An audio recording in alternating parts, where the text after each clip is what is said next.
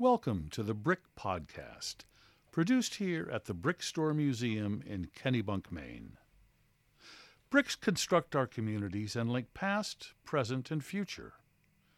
Here in Maine, bricks can be found in our town halls, our sidewalks, our schools, our cultural institutions, our courts, our homes, and our fireplaces. As cultural metaphors, bricks can describe our strength, a brick house, our suffering, hit like a ton of bricks, our frustration, hitting a brick wall, our determination, brick by brick, and our way home too. Just follow the yellow brick road. As bricks weave through our community and our culture, this podcast will do the same.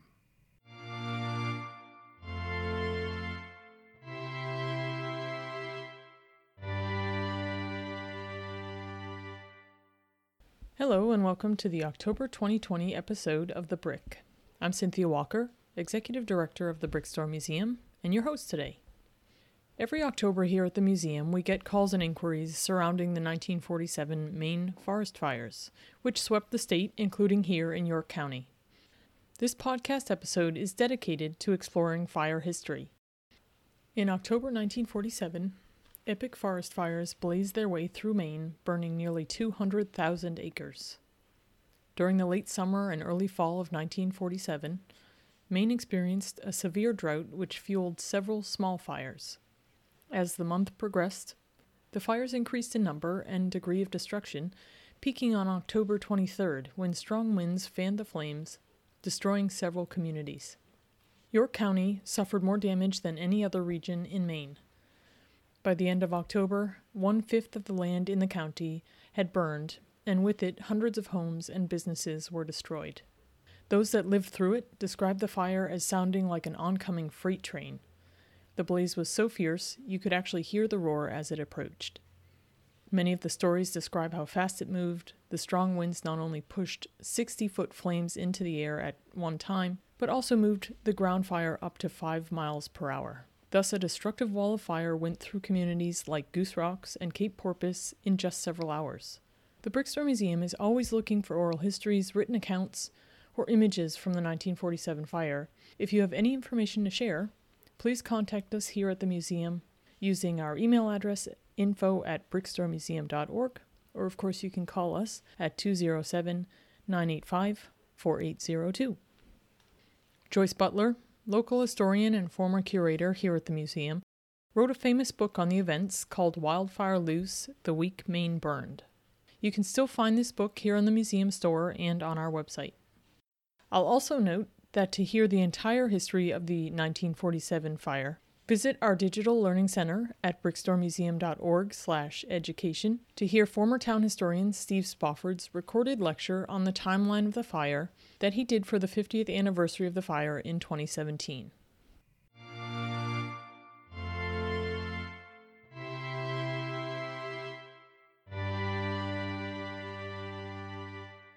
This is an oral history conducted by Steve Spofford, who was former town historian, in 2017 with a woman named Sandra Caron, who grew up in Lyman, and she's going to be talking about her experience as a child in 1947. My name is Steve Spofford. I'm the Kennebunk town historian and immediate past president of the Brick Store Museum, and I'm here today with Sandra Caron from Lyman, Maine, and we're primarily discussing her memories as a child of the 1947 forest fire, particularly the one that burned through much of York County, all the way from Newfield down through Alfred and Waterboro and Lyman into the western section of Kennebunk. Right to the ocean.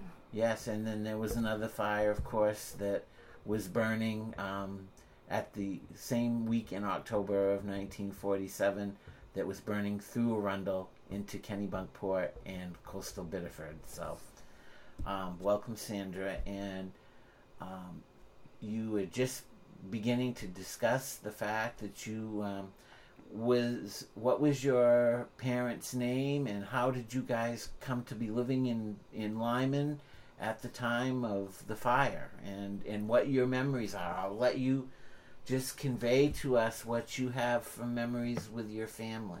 My father was Cecil Ricker. He was a potato farmer, C.J. Ricker. He had been raising potatoes in Alfred, decided he wanted his own farm, and bought a farm in Lyman. Okay. My family moved there in about October of 1946. Okay. I could not come with them because I was in school. My brother and sister were not. Okay. So I stayed in Springvale with my grandmother while the family moved to Lyman. When school was out in September, in June, I moved to Lyman with them. So June of 47. Now, where was the farm in Lyman?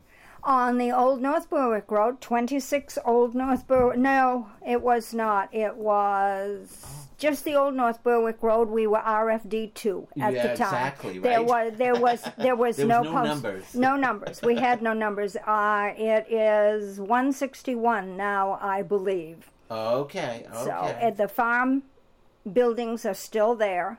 Okay. The property is still there. No longer in our family, but it is still there. But still, the buildings are still... Yes, it is. Yeah. And so I came down in 47, started school at Cousins Memorial School in Goodwin's Mills. Yeah. And then in October, the fire started. Right. I didn't pay much attention to it. I was 10 at the time, and so didn't pay much attention to it until it got closer and closer. Right. And the day before we evacuated, my job was to put out the ashes as they fell on the ground or to hose them down as they came on the roof, because my mother was there with the three of us by herself because Dad was off fighting fire somewhere. Absolutely. Because he was a farmer, he had irrigation pumps, which he took with him. He had a big tank truck that went with him.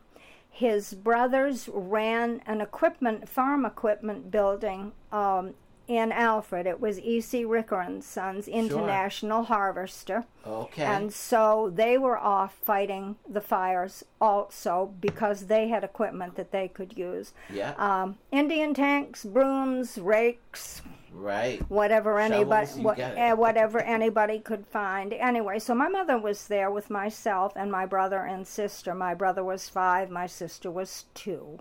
Okay. So it was really Mom and I. Okay. And she was busy frying donuts for the Red Cross.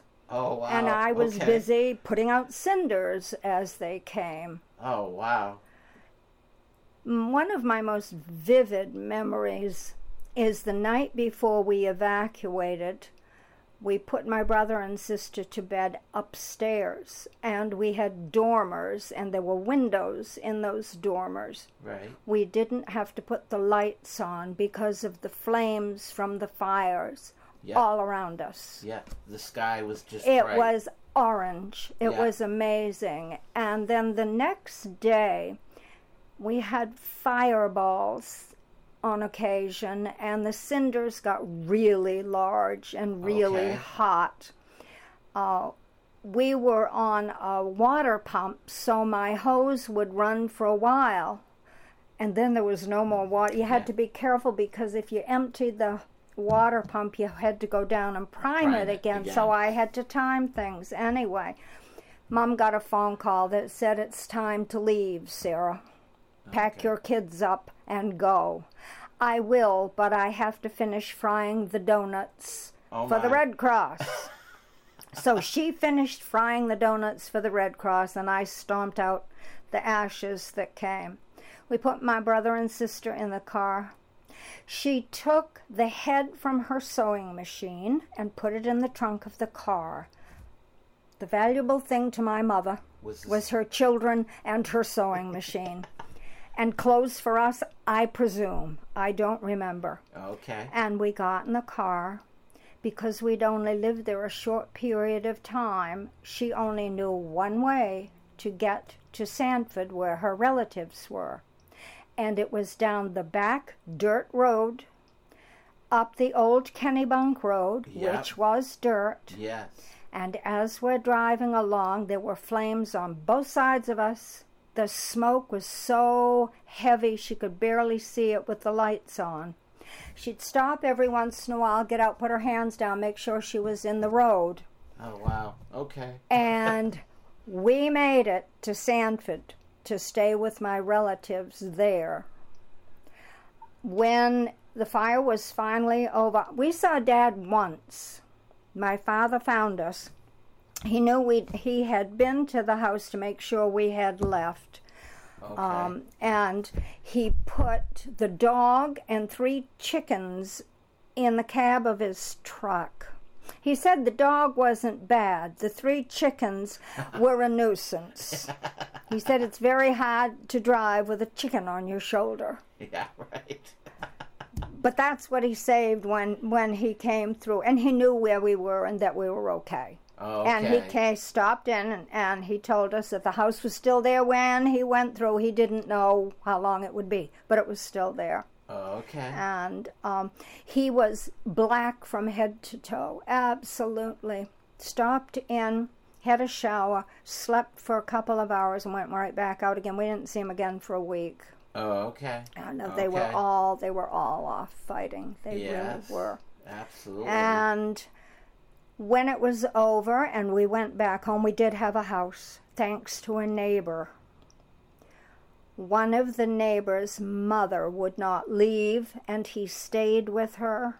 Oh, wow. And they Okay. lived down a lane so that he could see the house from where they lived. He Okay. wasn't along beside, he was behind.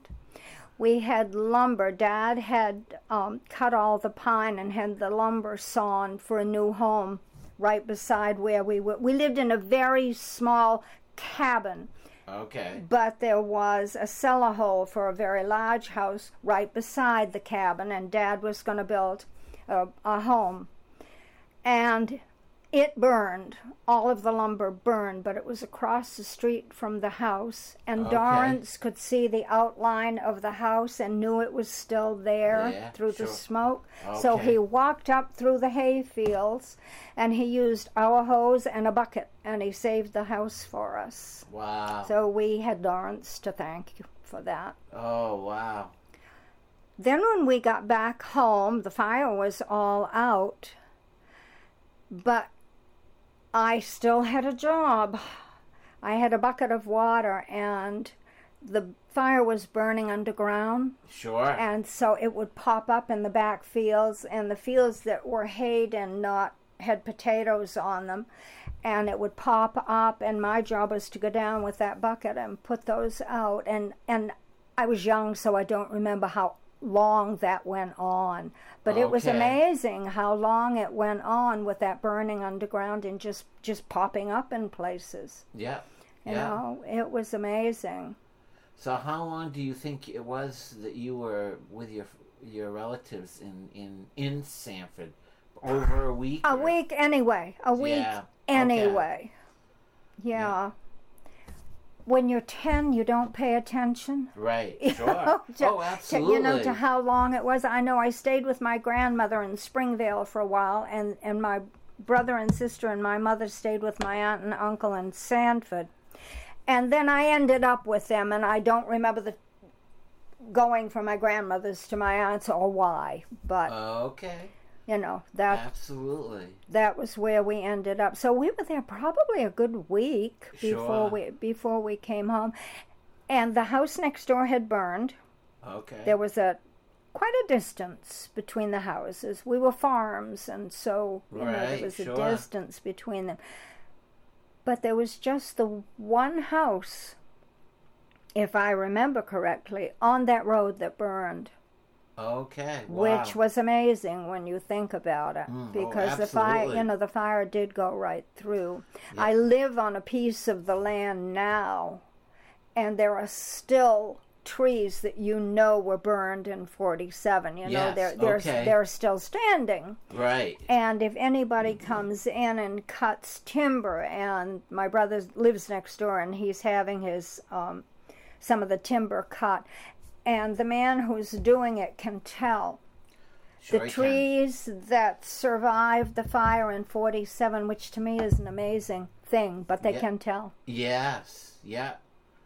Yeah, well, very interestingly, because my family owned land down in Fortune's Rocks and in Goose Rocks, where it burned through. It did, right to the ground. And I remember as a kid in the 1970s with my dad going and cutting the trees that were still standing that were completely burnt. Yes. And them being basically petrified. Yeah, it's amazing, isn't it? And then when you would cut it, it would dull the saw. Yep. Crazy. It would wreck it. But if you stuck it in your fireplace or your wood stove, it would act like a piece of coal. And would burn forever. Oh, I didn't know that. Oh, yeah. It would not just burn naturally like a freshly cut piece of wood. It's amazing, isn't it? It just would last in there like a huge chunk of coal and just burn well, for I guess hours. Essentially that's pretty much what it was, right. Isn't it, when you think about it? And I had taken a lady from New England Public Radio yesterday over to the Kennebunk Port area of the fire, and I found a tree. Really? Yeah, that was still of that still wood. Standing. And you can't. I had her take a branch, see if you could break it. She couldn't break it. Wow. It's still. Yeah. And this is 70 years later. They are amazing. Yeah. They really are. So did you live all the rest of your life in Lyman? From I lived the next till I was 18. Okay. My family lived there up until my mother died. My dad died in 03. My mother died in... No, he died in 09. She died in 13. And we lived... Oh, yeah. Who was your mom? Sarah Ricker. Oh, yeah. Okay. Cecil and Sarah Ricker. Yeah. C.J. Ricker Potatoes. They sold potatoes. We raised... Absolutely. Yeah. We everybody around knows Ricker Potatoes because we sold at the door. Right. And Dad also sold to all the small stores around. Okay. Okay. We delivered into Portland. Absolutely. Yes. The reason we moved to Lyman was for that piece of property. Okay. He had been E.C. Ricker and Sons had the farm equipment business, and they raised potatoes, and they were in Alfred. Okay. And so he was the person who raised the potatoes. His two brothers and his mom owned E.C. Ricker and Sons equipment. Okay. He was part of the company, but he was the potato person. Okay. And he wanted a place of his own. He wanted out of the business and to have his own place. And so he knew several of the farmers around the area, and he said, I'm looking for land that will grow good potatoes, and you need rocky land to grow good potatoes. Yeah. And so Mr. Morissette called him and said, I've got you I found a place that's for sale and the land's good. And so Dad came down and looked at it. Okay. And bought it. And he bought it for the land, not for the small little house that my mother called the Plywood Palace. Okay. That was on it. Okay. Now, did he ever build another house? He absolutely did, yes. There's a beautiful 3-story house there. The little house is gone. Oh, okay. There is what looks like what used to be the little house still there. It's a shed and garage, but the original is gone. Oh, okay. But I have many, many photos of it. I really do. And so the Young family that has bought the farm, and they absolutely love it. They've got property enough so that they can raise crops and animals, and it's still a farm. Oh, and they're raising children also, so it's it's terrific. We didn't sell all of it. We sold the buildings and 28 acres. My brother still has all the rest of the land. Oh, okay. Anyway, it's still there, and we've got lots of photos of it. When it started out, what it was when we moved there, and what it looked like when Dad got through. Excellent. Oh, that's awesome. Yes, it is. Yeah. It is. Definitely. Yeah. It was a great place to grow up. It was a great place to grow up. Absolutely. I was there from about 4 years, I guess. No, more than that. I was there till I was 18. Okay. And then I went to school, and from school I married and moved across country, and wow. didn't act, but when we came home, when we decided to come home, my ex-husband and I, we've got a piece of Dad's property, and we built a house on it. Oh, nice. And my brother lives right next door to me, and my son lives up the street, and my nephew lives next to him, and we're kind of all right around. We're kind of all along there. We really are. Awesome. But it's wonderful because the old farm buildings are still there, except for the one house that burned. Yeah. And they're being used as farms. As a farm. They really are. Oh, that's great. The farm next door to Mom and Dad's burned later. It had nothing to do with the fire in 47, so those original buildings are gone. Still a farm. Oh, okay. But the original buildings are gone. Yeah, absolutely. Well, fabulous. This is excellent. Well, so many times when Joyce Butler wrote this book in 1979, it was printed in 1979. She started working on it in 1976. She very fortunately interviewed many, many people who would have been adults. Which was very timely. Yes, it was very, very timely. It really was. So she got a lot of first-hand accounts from people of their different stories. Right. Yes. But I was looking through here, nothing from your section of Lyman. So this is perfect. That's true. There isn't, is there? No. My Uncle Colby was interviewed by somebody. I'm quite sure his name is in that book somewhere. Okay. It's Colby Rickers, my father's younger brother. Oh, okay. I think it happened to be where he was fighting fire because they didn't fight fire together. I mean, they were scattered. Exactly. They were scattered everywhere. I do know that there was a tremendous lesson in firefighting in that fire in 47. Okay. My uncle was the fire chief in Sanford at the time, and he also taught fire school. Oh, okay. And I remember talking to him years later, and he said there was a tremendous change in firefighting. Mm-hmm. They learned lots of lessons that they wished they hadn't had to learn. But communication was one of them. Yes. Being able to communicate from one fire company to another was such a challenge. Yeah. And so there were lessons learned from that fire. Yep. Yeah, and of course, I think in this edition, which was the 50th anniversary, she discusses that was one of the primary improvements. Yes. Was the intercommunication between different departments. Yes. Well, apparently it had not been necessary up till then, or if there was, it was just once in a while. Exactly. And nobody thought much about it. Yeah, but of course, these fires, I got this out. I don't know if you've ever seen this. This was from the original version of Joyce's book. It was a map that was made for this. And this is the film of it. But this just shows, as you look at it. So here is the map of York County and part of Oxford County. So it shows that the fire that you're discussing started up in Newfield. Yes, came right down through. Came down into Alfred and Shapley, Waterboro, almost all of Lyman. This is the town of Lyman. Lyman was one of the towns that pretty much disappeared. Yes.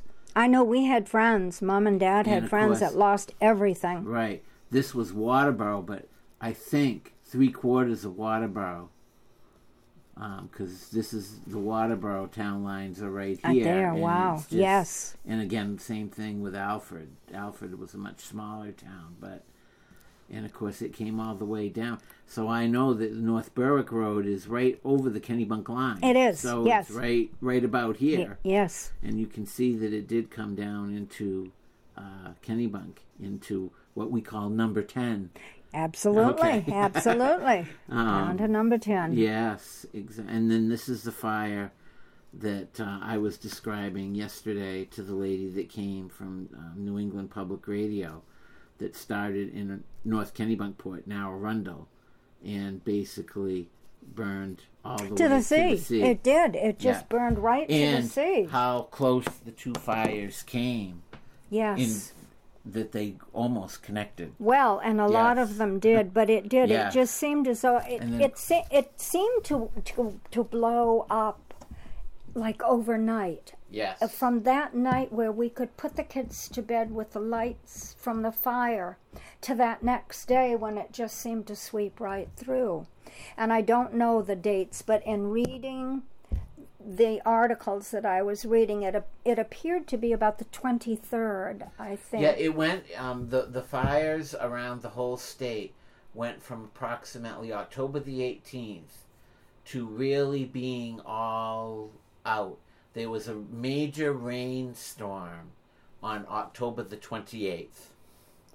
That's when it finally was all out. That really, there was a weather system that came in off of the Gulf of Maine, and that really gave a good soaking rain, finally. I remember the soaking rain, I do. Oh, okay. But you know, even after that soaking rain, those little fires kept Sure, popping up in popping that up. backfield. I don't remember them so much in the front field, Yep. but the backfield, they kept popping up. Okay. It could have been that there were more stumps in the backfield than there were, Absolutely, because sure, and the it was roots. the area that we did not cultivate. Okay. And if you cultivate it, you don't have stumps. Yes, right. So, right. thinking on that as an adult, that must have been what it was, because it was usually stumps that happened Sure. to. Yeah. And does anybody know how long it burned underground?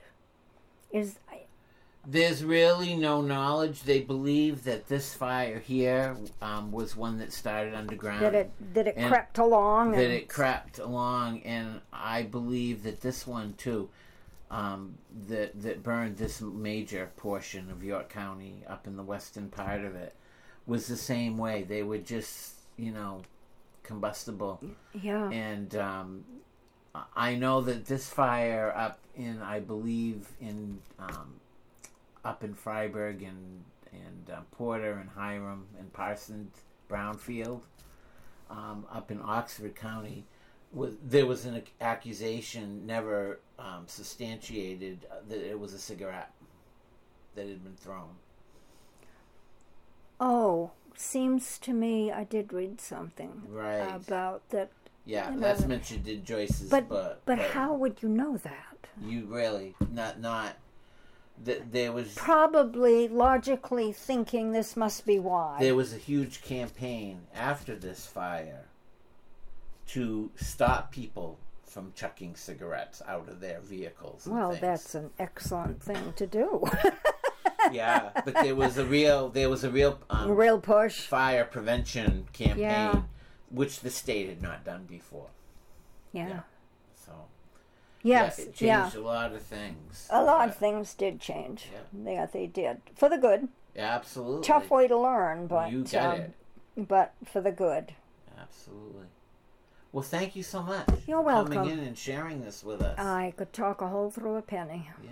All right.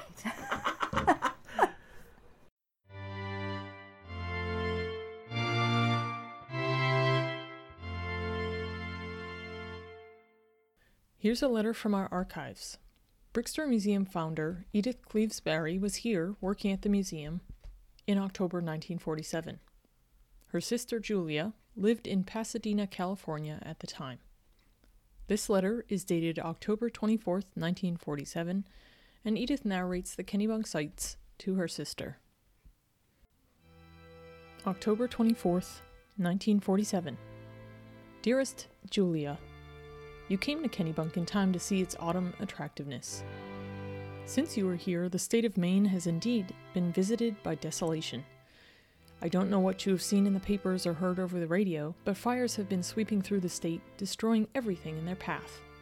When you and Edward telephoned Monday evening, and it was sweet of you to do it, I said there were fires surrounding us, but as you made no comment, I suppose you thought it was nothing.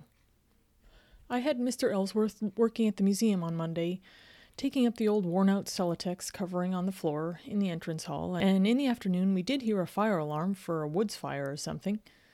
A small leak developed in a radiator, and I called up Libby to come fix it. I was told he had gone to one of the several fires, and Mrs. Libby didn't know which. The next morning I learned he had been in North Kennebunk Port all night, and he continued all the next day. Monday night the horizon to the north was red and smoky. Tuesday everything was much worse. I drove to Cape Porpoise around lunchtime to leave some art class paintings at Mr. and Mrs. Freeman's that were done by their granddaughter. It was very smoky and menacing going over, but they did not seem alarmed. Within an hour or two after the fire had swept over Cape Porpoise and Goose Rocks, almost completely destroying the latter place.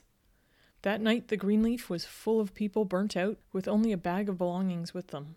They had all been evacuated, and many did not know until the next day whether they had lost their homes or not. The road from the port was full of trucks loaded with furniture and so forth from houses.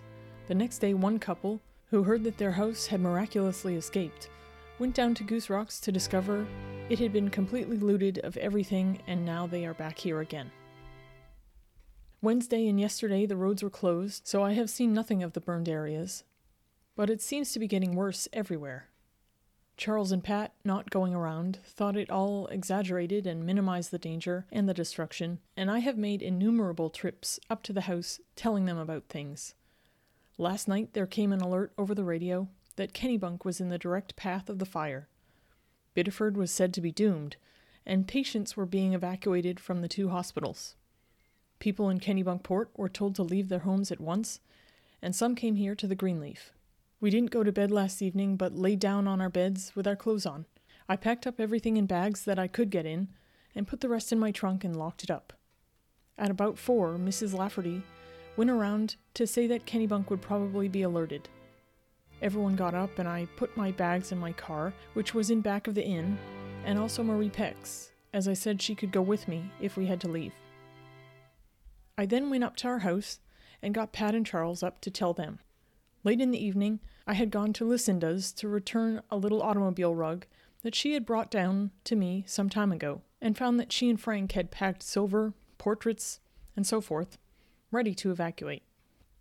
Early this morning, while still dark, everyone was congregated downstairs with bags, ready to leave at a moment's notice.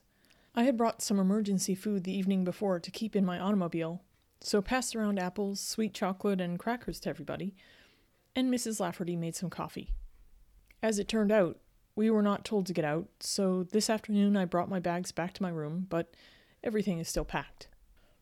Things look better, but the air is thick with smoke like a fog, and the half-moon is red instead of white.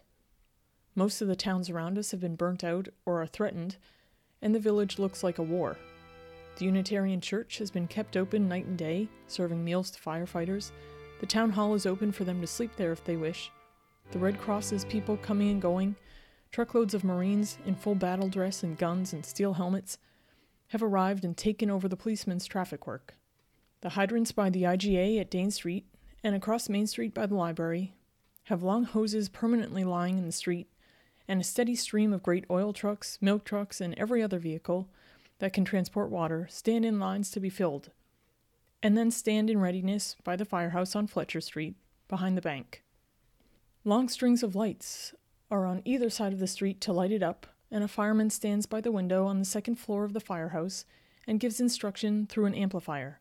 I stood there this evening, and it was most exciting. All sorts of trucks were there to convey men and boys to different fire locations. They were all piled in, wearing the hunting costumes that they had expected to use hunting this month, and one after another trucks would pull out with instructions where to go and what to do. A steady stream of men were going in and out of the engine house and standing around the outside, and there were tanks and trucks as far as I could see. The O'Hara watercolor school is completely leveled, and Elliot, Shirley, and their daughter June drove back here today. They had only left on Friday and got as far as New York. Mrs. Cleves, who ran their Bayberry tea house, had just bought the Homestead Hotel at Goose Rocks and owned 4 cottages. She has lost everything, except her automobile and what she could put in it. Her brother has driven over from the Berkshires to help her, and they are both here at the Greenleaf. People seem to think we can go to bed tonight, but we may be rooted out. They all say any shift in the wind may change the situation. Sanford is threatened, as well as Wells, and I guess there is fire in both places. Kennebunk Pond, Lyman, and Limerick are all wiped out and part of Alewife. Bar Harbor and other places in Maine are destitute too, but fortunately there does not seem to have been much loss of life, and I certainly hope it'll continue to escape that catastrophe. Every man and boy is fighting fires now, so business is at a standstill. I have tried to make the museum as safe as possible. Well, sister dear, au revoir, and best love to all. Devotedly, Edith.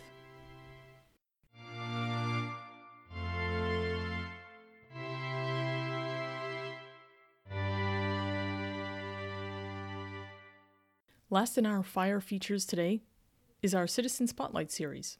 This time, we're going to be hearing from current Fire Chief of Kennebunk, Jeffrey Rowe. This is Cynthia Walker interviewing Fire Chief Jeff Rowe on September 17th, 2020. So starting question, what generation do you consider yourself a part? Good morning, and thanks for the invitation. I looked at the questions, and I fall in the boomers category. Fair enough. So tell me about your first name. Where does it come from? Well, my name is Jeffrey. I go by Jeff, and it's spelled Jeffrey, where a lot of them are ERY, and there are some that are GEO. But That's right. I don't know if there's any huge significance to it. In talking with my mother years ago, she wanted a different name, so that's all I know about it. Fair enough. But, yeah. Where did you grow up? I grew up in Agunquit, which is just a couple of towns south of here. Yeah, right. What do you Yeah. remember most about that? Well, it's a small community. I think there were maybe 700 or 800 people as I was growing up there annually. Yeah. It's got a nice fishing village there. It's got a nice beach. Yes, that's there's some nice culture there with the playhouse and art museums and stuff. But probably the thing that was neat about that was when you went through the winter, there was, like I said, 700 or 800 people there, and you got tired of the isolation and the quiet and all that.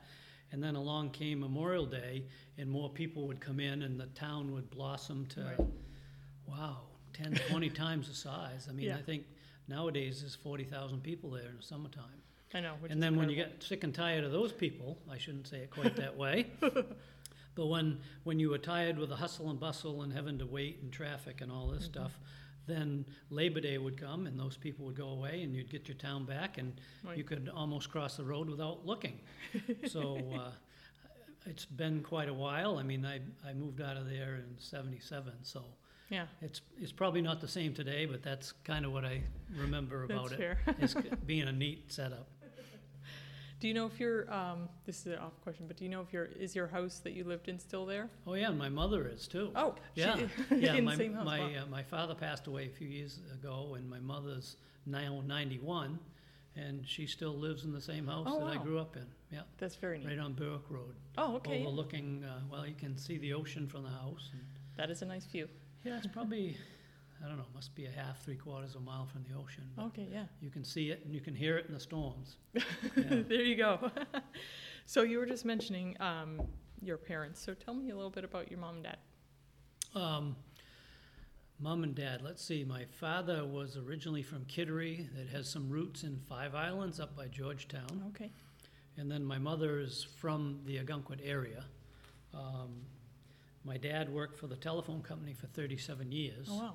So a lot of people knew him, climbing poles and how Right. those utilities workers. And my mother worked in the telephone office on Tacnic Road. I don't know if that's how they met. I really haven't asked that question. But once my brother was born, and then I came along. My mother was the quintessential housewife back then, and took care of us. And during the summer, we went to the beach all the time, and Oh, yeah. and like that. So, my dad worked very hard and worked late, but once in a while, if he had to go back to work after dinner, he'd sometimes sneak us into the telephone truck and we'd go off and have a grand old time. So you mentioned you have a brother. Is that your only sibling? Yes, yeah. Is he still around? Yeah, well, yes, because of my mother's medical condition, but he lives in Venice, Florida now. Oh, wow. Has for 20 plus years probably. Oh, wow. Okay. But he comes up every once in a while and helps out with my mom, Nice. and then when he's back in Florida, I help out, and Yeah. we the roles have been reversed from mother to sons. Right, of course. So, looking back at your childhood, people have a lot of different memories, but what toy would you say you played the most with when you were young? You know, I thought about that as I was looking at the questions, and there's a lot of neat things. You know, I would say that I was fortunate, you know, because my parents, we had a good Christmas and things like that, so I had toys, but not an overabundance. But I remember Tonka toys, you know, the Oh, yeah. metal trucks and all that, and of course now they're plastic, Right. or even if they're still around. But I still have those Tonka toys in a box do you? in my attic. But great, you know, imagination toys, playing in the dirt outside. I had one that had a snow plow and a wing on it that in the wintertime when there was a little bit of snow on the ground, I'd go out and push it around and make paths thinking I would work for the DOT yeah. or the turnpike. You know? Nice. But, That's fun. yeah, bicycles were a big part, you know, Yeah. because it was a small community and Oh, true. it was a very safe community, so Yeah. we'd get home after school or even during the summer and take off for hours on bicycles, exploring, Right. just pedaling around.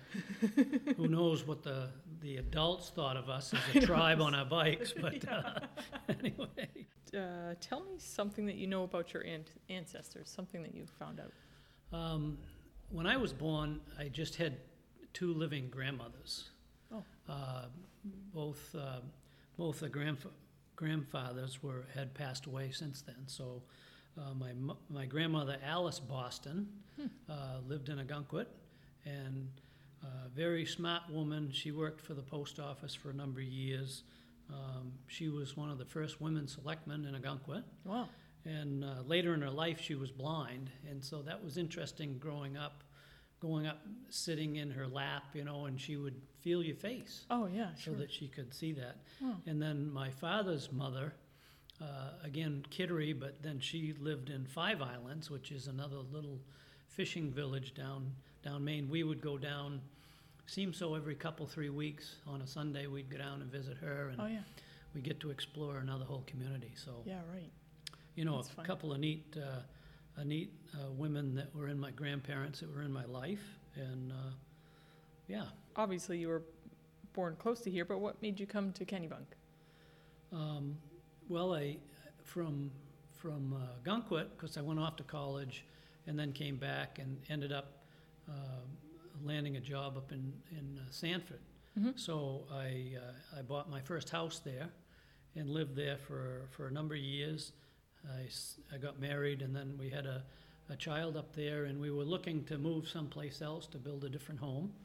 And so one day riding around down in this area, we saw a for sale sign on a vacant lot on Weber Hill Road, and we ended up buying that, and that's where I still live today. So Wow. that was 24 or so years ago. Oh, wow. And it's been neat. It's a little parcel that borders up to the Mawson River. Yeah. Oh, So, wow. That's very nice. Yeah, enjoyable. So did you, and this is kind of out of order, but did you move to Kennebunk before you were working for the fire department, or how did that go? Yeah, I think, I bet, well, if I've been there 24, I've been the chief here for 6.5. So the math, I've Right. been there quite Yeah. a while. Yeah. I won't embarrass myself to try to count fingers here, but I was the chief up in Sanford for a number of years, living in Okay. Kennebunk. It was like 9.5 mile drive. Yeah, right. Yeah. But it worked out well for that. Yeah. And I was a volunteer here in Kennebunk, probably 20 years ago for a stretch Yeah. at the West Kennebunk station. Oh, wow. And so I took a hiatus as I became the chief in Kennebunk, Mm-hmm. or as actually when I was a chief in Sanford, because I would show up at fires in Kennebunk as a volunteer, and a lot of the volunteers would yield to me, even the officers that Oh, should have been in charge. And it's like yeah. I didn't think that was right because those volunteers worked very hard to get to officership. Oh, interesting. Okay. And for me to come in and just because I was a chief in another community, assume that responsibility, liability. So I talked to the previous chief and said, no, I'm just going to step aside and let, your department run the way it is. If you need something from Sanford, call and we'll come. Wow. That's interesting. I did about 10 years that stint, and then there were probably 8 or 9 years in between there and when I actually became the chief here. Oh, wow. Okay. Yeah, I hadn't thought about that. So, and this is going back further, but what made you interested in being a fireman to begin with? Well, I think it's one of those things from, your childhood where, little boys back then and now little girls look at that and see, the big red fire truck screaming down the road or whatever and think that that's a neat job to be a volunteer. And so I started in Agunquit as a volunteer.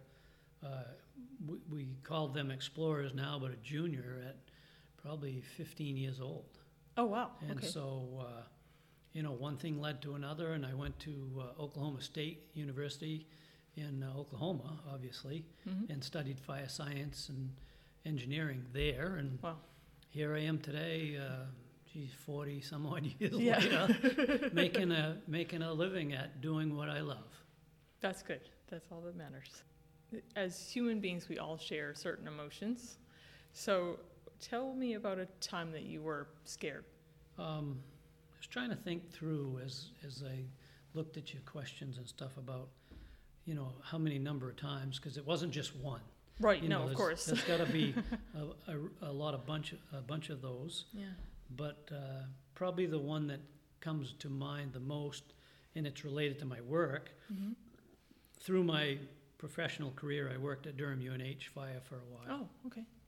And we were at a house fire bright and early one morning, and I don't know if it was in Durham or Madbury, but we were on the second floor working in a fire, and I fell from the second floor all the way to the basement. Oh my gosh. And so, because that was back in the early 80s, and so there wasn't as big of a push for firefighter safety and awareness and teamwork and all that stuff. So it was quite a thought-provoking experience, to say the least. I can imagine that. It made out okay because didn't fall into fire like some people. But it just certainly taught me how quickly a situation can go from bad to worse. Right, for sure.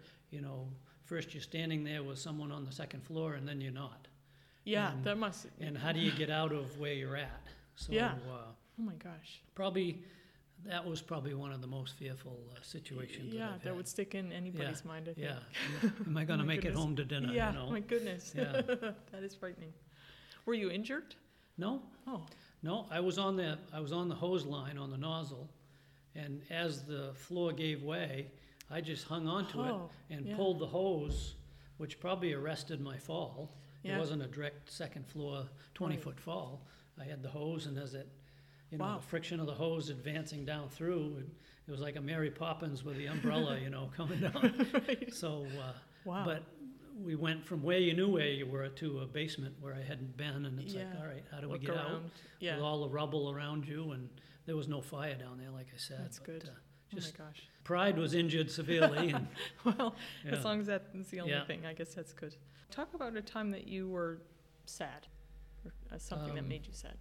Probably a bunch of different things, similar to the scared part. But my dad passed away. He was 92.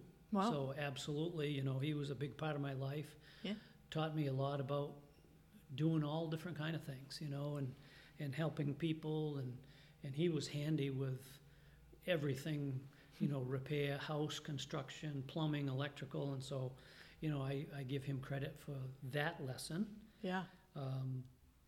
And I don't know if it's really sad, but when my daughter went off to school, you're sad in a way, but you're happy in another, because she's leaving the nest, so to speak. So that was a difficult time. And then I had a dog for 15 years, and we had to put her down, and so that was a very sad occasion. It is sad. It's sadder than a lot of people think, I think. Growing up, I didn't like dogs because when we'd go out on our bicycles, what we talked about earlier, we'd be riding in a train of bikes, and the dog would come out at the first guy, and through physics, he'd always end up with the last guy. And Yes, I of was course. always the last guy, so I've no. been bit a lot of times. Oh gosh. But this dog was the best thing for me because I was a pack mate with her. You know, Oh, yeah. My daughter and my wife wanted the dog, but who did the dog migrate to the most? Me.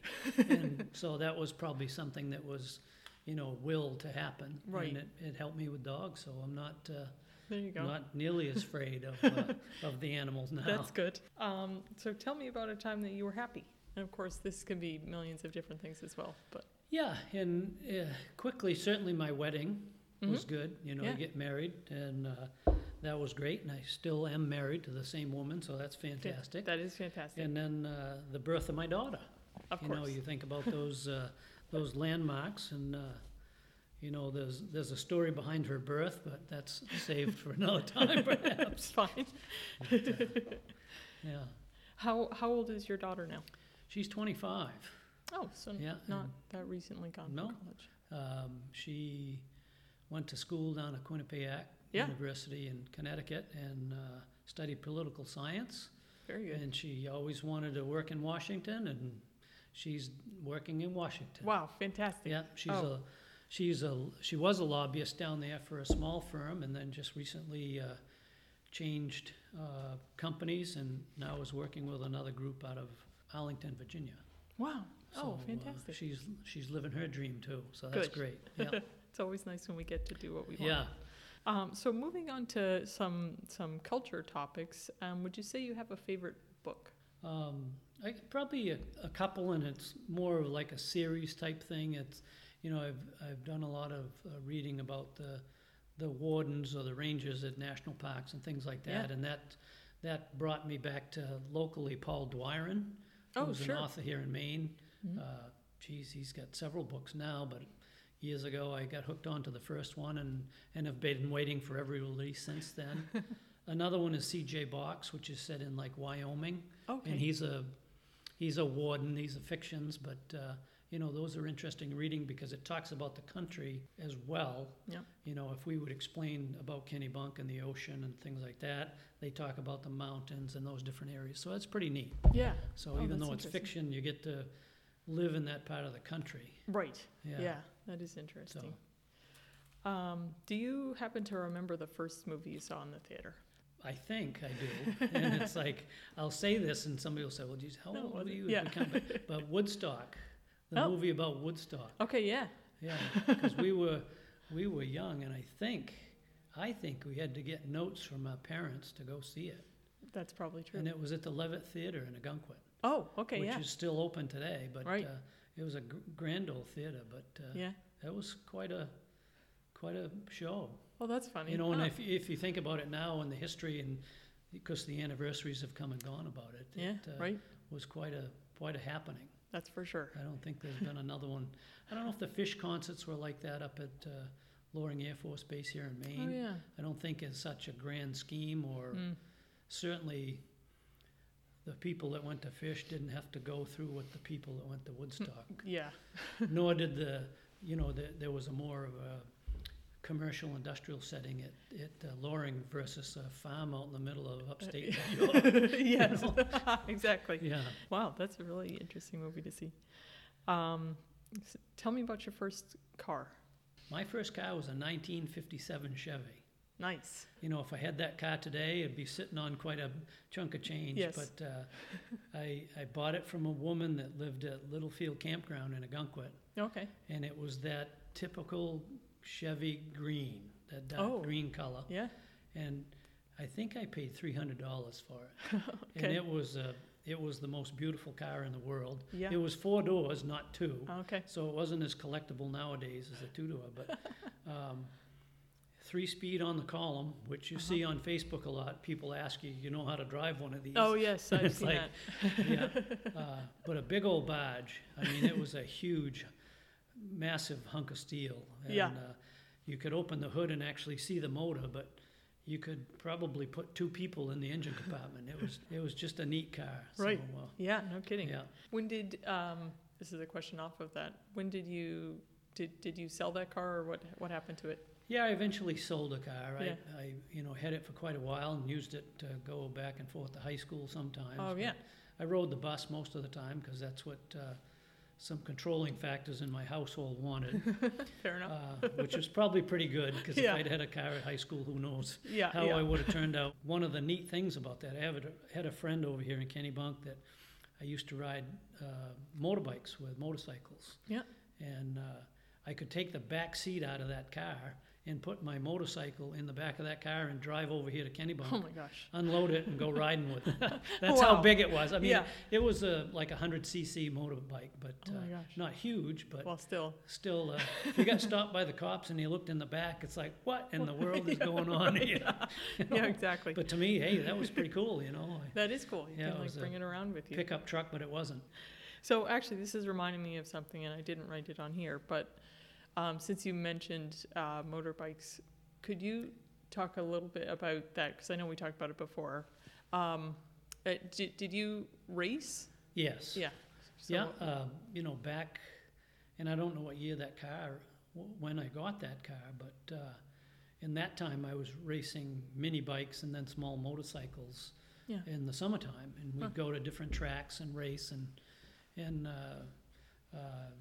I did a fairly nice job at that. I've got several trophies from racing motocross and along Wow. that line, and then I migrated onto the street.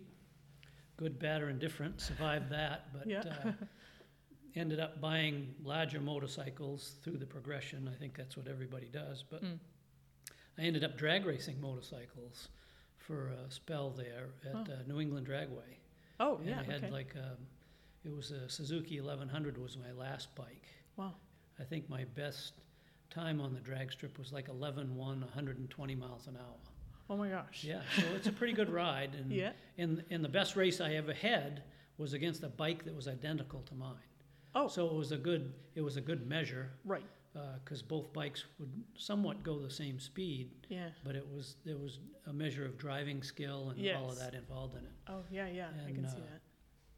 That all came to an end when I sat down with my wife and our life insurance agent, and she found out that I was going over 120 miles an hour, and she said, "Well, you'll be in a different category if you keep that up." And my All right. wife says, "No, he won't," and that was the That's the end of that. That's fair. And now everything I ride in has 4 wheels, or 6, as in the case of Yeah. a fire truck. Yeah. Right, exactly. What did you want to be when you grew up? And what was your first job? Well, I think we touched on that initially, Yeah. the firefighting thing.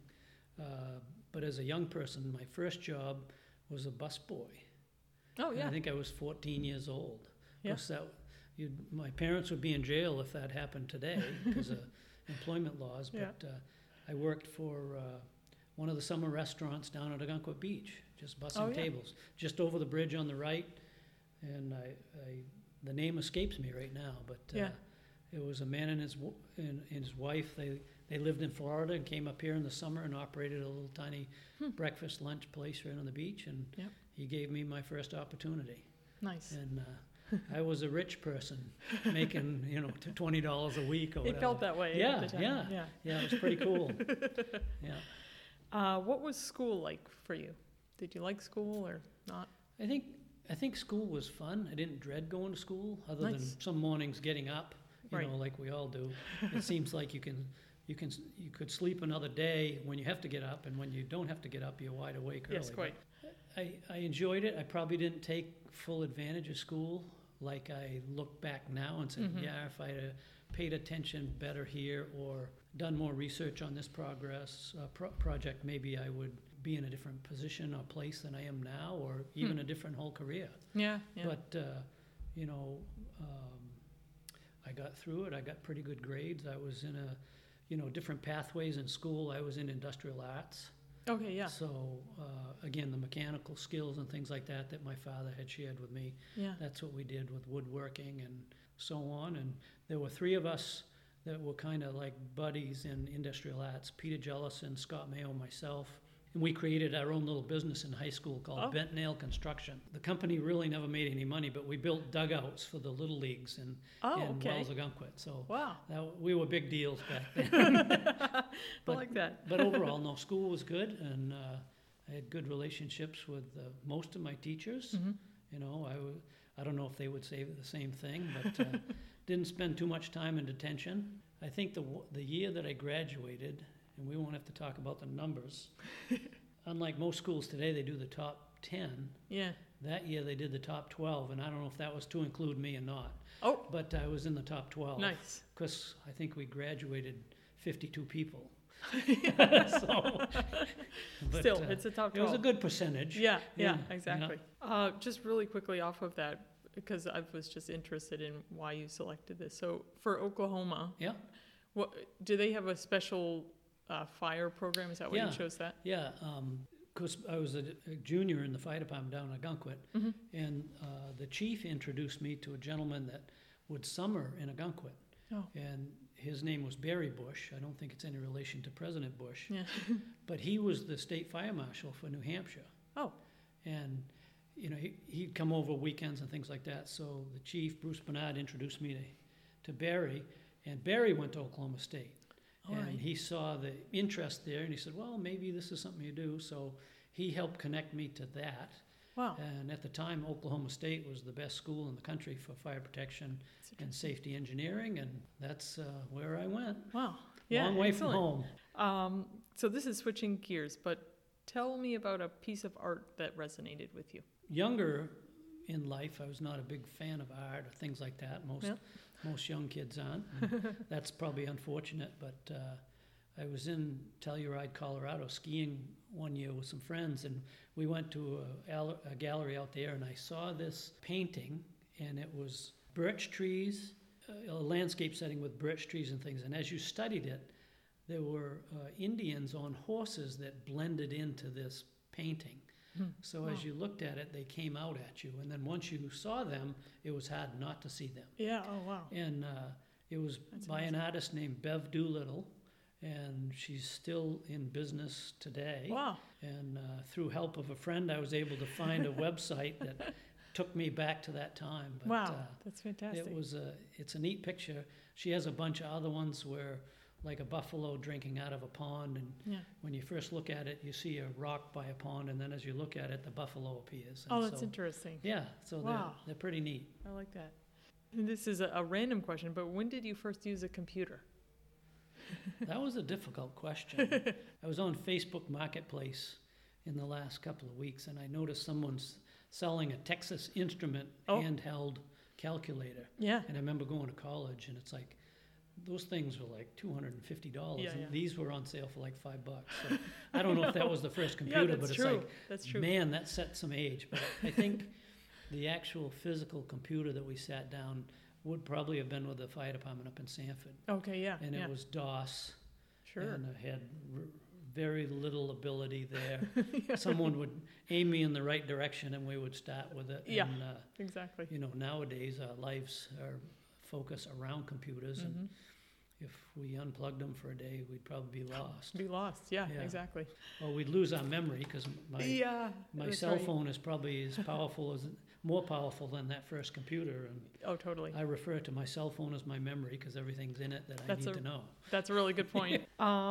So looking beyond what we were talking about, what do you wish you knew more about? Well, there's always stuff out there that you desire to learn more about. Or we realize at a later age, as we look back, it's like, man, I'd like to do some of that. And that's the great thing about adult ed, or even going back to school. But certainly computers is a big thing, because I always run into a wall, and it was good when my daughter was home, because if you ever have a computer problem, you always ask someone about 14 years old, and they can straighten you around. We should have a consultant at the firehouse for that. You know? I know, Somebody that answers. But, you know, computers is a big thing because we do it every day. But I think any of that day-to-day life stuff that you get involved with, it would be, you find times where it's like, oh yeah, I'm going to learn more about that. And that's the great part about the internet. That's because true. no matter what you want to know, it's there. Yeah. And somebody's done it, or they can aim you in a direction, so you don't have to reinvent the wheel. Right. You just listen to what they say, and if you don't get everything from them, then you go on to the next person. And now with Facebook, you can even watch it. You don't have to read it. Yeah. So, whatever topic, it's amazing. That's true. And how the kids in school aren't getting A's all the time. I was not an A student, so I say that, but there's just so many ways to learn so many things. That's true. That's a really good point. That's amazing. If you suddenly became an artist, what would you create, do you think? Certainly I don't have the skill to paint. Yeah. So it wouldn't be an artist in that sense. I think my daughter worked down at the port during her high school years, and in her shop they had figurines made out of nuts and bolts and wrenches and spoons I've and seen those, yeah. things like that. Love that. The ability to have that vision to make that stuff. And there's a guy that I've seen on Channel 6 News that does sculptures with nail. Oh, cool. And he just puts these marvelous things together, just made out of nails. And it's like, how did you see that? Right. I guess it's the talent to do it is one thing, but the vision to put it all together is really neat. So probably along that line, making some type of a figurine type of thing. I can see that. Sculpture. Tell me what you would do if time travel existed. Would you use it? Some people say they wouldn't use it at all. Some people would travel somewhere. I don't know. Do you use it a lot or a little? Yeah, that's true. That's could be good or bad. But I think going back and to meet my ancestors more and learn about that. But to people say, oh, the life was simple back then, and it's like, well, we look at it now and say, yeah, it's simple, but to those folks, it was difficult. Right. Yeah. Exactly. What we take for granted now, running water in bathrooms, I think our grandparents didn't have that. Yeah. Or maybe didn't have one. Yeah. Right. My grandmother lived in Five Islands. She had an outhouse. Oh, sure. Yeah, no indoor toiletries, and it's like, wow, who would have thought? Yeah. And Maine has hunting camps like that now, but if you brought a person up here from New York City and said, hey, you have to go out to that little house out there. So I think to go back and to learn more about that and help you appreciate more what we have now, or That's a good point. maybe treat the world that we live in better, because with all of our technologies and all the things that we do, are we helping or hurting? Yeah, that's a really good question. So war touches most of our lives in one way or another. How are you related to that? Just through my family. My father, because was a World War II veteran. Okay, yeah. And so that was pretty interesting to talk to him about that. Yeah. He never got to go to Washington, D.C. with like the honor flights that we have now, which would have been pretty cool. Yeah, that would have been neat. But I did go down and take a picture of that and bring it back to him, and he had that on his wall, so that was pretty neat. And then my brother served in the Special Forces. Wow. In the military. He was over in Germany and things like that. So wow. That was pretty neat. Yeah. But he doesn't talk much about that. That's fair. And as well with most veterans, they served our country, and we appreciate that for all that they did for us, but they're quiet heroes. Yes, that's quite right. What is one thing you wish for in the future? Well, as we talk about today, aside from a COVID-free world, that would be nice. wonderful. Yeah. I think that's within sight, so that's not really off in the future too far. But I'm trying to be serious with this. But I think to stop the political insanity that's going on, this the name calling and the fighting and all that, it's got to an extreme. But I think as I've worked through my career and all that. Yeah. That when I retire, I hope to have a healthy retirement. Right. That's probably the big thing. Yeah. I've seen too many people, work hard all their life and retire, and something devastating happens. My father, when he worked in the phone company, he and another gentleman entered in at the same time and retired within a few months. Yeah.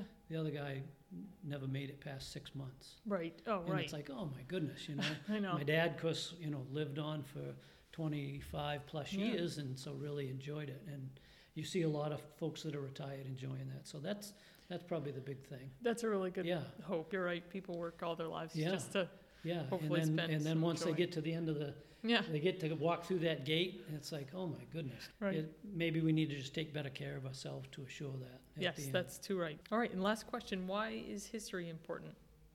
I think history is important, and we talked about that a little bit, about going back into the past or future in the time machine, because I think it helps us understand where we came from and what the country was like beforehand or any of this stuff. And so we learn to appreciate more of where we are today and Yeah. where we come from and who helped make it easy for us today.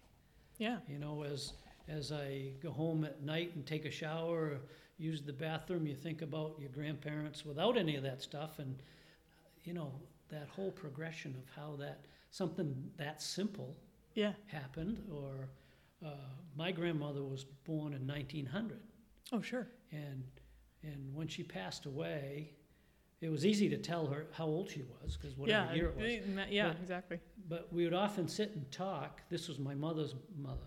Okay.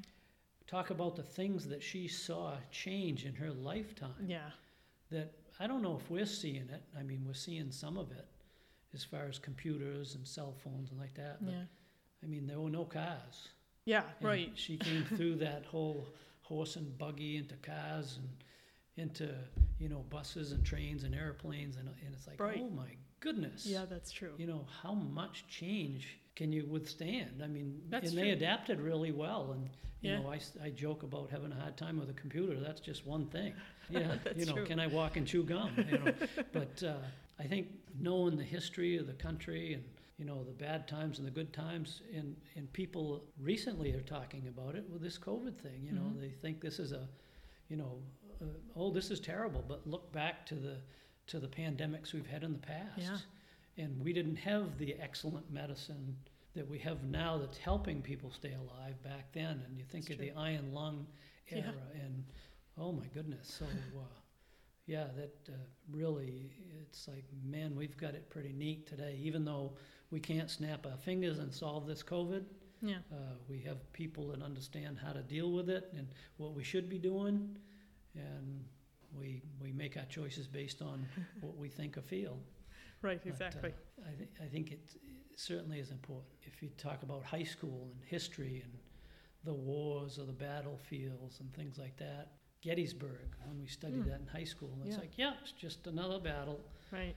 But since then, I've had an opportunity to go to Gettysburg, Oh, yeah. and it's like the learning that took place in that day or two that I was there far exceeded the time I spent in the exactly. classroom. And Yeah. it's like, it's too bad we couldn't take our students and just time transport them to Gettysburg Yeah. and say, here's the lesson for today. And Yeah. again, that appreciation or that understanding of what went on there Yeah. and how, you know, the way that they fought and the way that they died, Yeah. you know, by lining up and shooting at Just one shooting. another. Yeah. No defense. We didn't Yeah. hide. We stood right out in the open. You Right. know, when people play paintball, you know, they're hiding behind Do all the objects hay and bales things like and stuff. that. And these guys would just line up and shoot at one another. And Right. yeah, the front guys would get killed, and the back guys would move forward, and then they'd get shot. And Yeah. holy smoke! I know. But, It's frightening, actually. so yeah, you think about, you know, and that's just one small piece of history. So, is there anything that we didn't touch on that Always. came to mind? Yeah, I know. There's always a ton of, there's always a lot. And this is a great opportunity, and I appreciate it because these questions stirred some thought about my past and Yeah. what things meant and all that. And I'm kind of you know, I kind of joke a lot, but as I thought about some of these questions, it was pretty neat. Yeah. And Oh, it gave me an great. opportunity to go back and think about that and reflect on it. So, Yeah. you know, I appreciate that. Thank Oh, you. well, thank you for taking part. I Yeah. appreciate it as well. You know, and I would say whoever else gets invited, it's a great opportunity. And Oh, good. maybe those questions should just be out on your website. I and know, I say, probably should Yeah, see who think wants to about answer. these and Yeah. see how you would answer these. Right. And, you know, does it make you, after you do these 20 some odd questions, do you appreciate life more? Oh, It's yeah. a simple and corny kind of thing, but does it have some meaning to you? Yeah. A fantastic advertisement for that.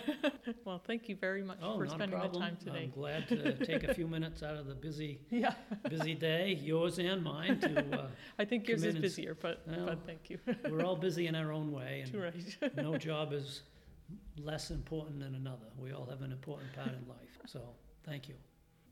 If you have a suggestion for our Citizen Spotlight series, and there's someone in the community you would like to hear from, don't hesitate to contact us at info@brickstoremuseum.org and suggest a name.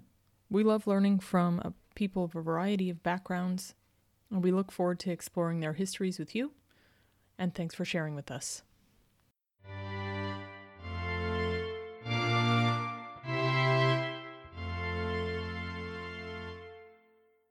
Thank you for listening to this episode of The Brick, brought to you by the museum's proud business partners.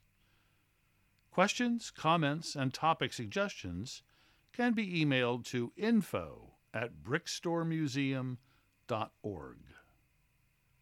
Please tune in to next month's show to dive into more Kennebunk history, art, and culture.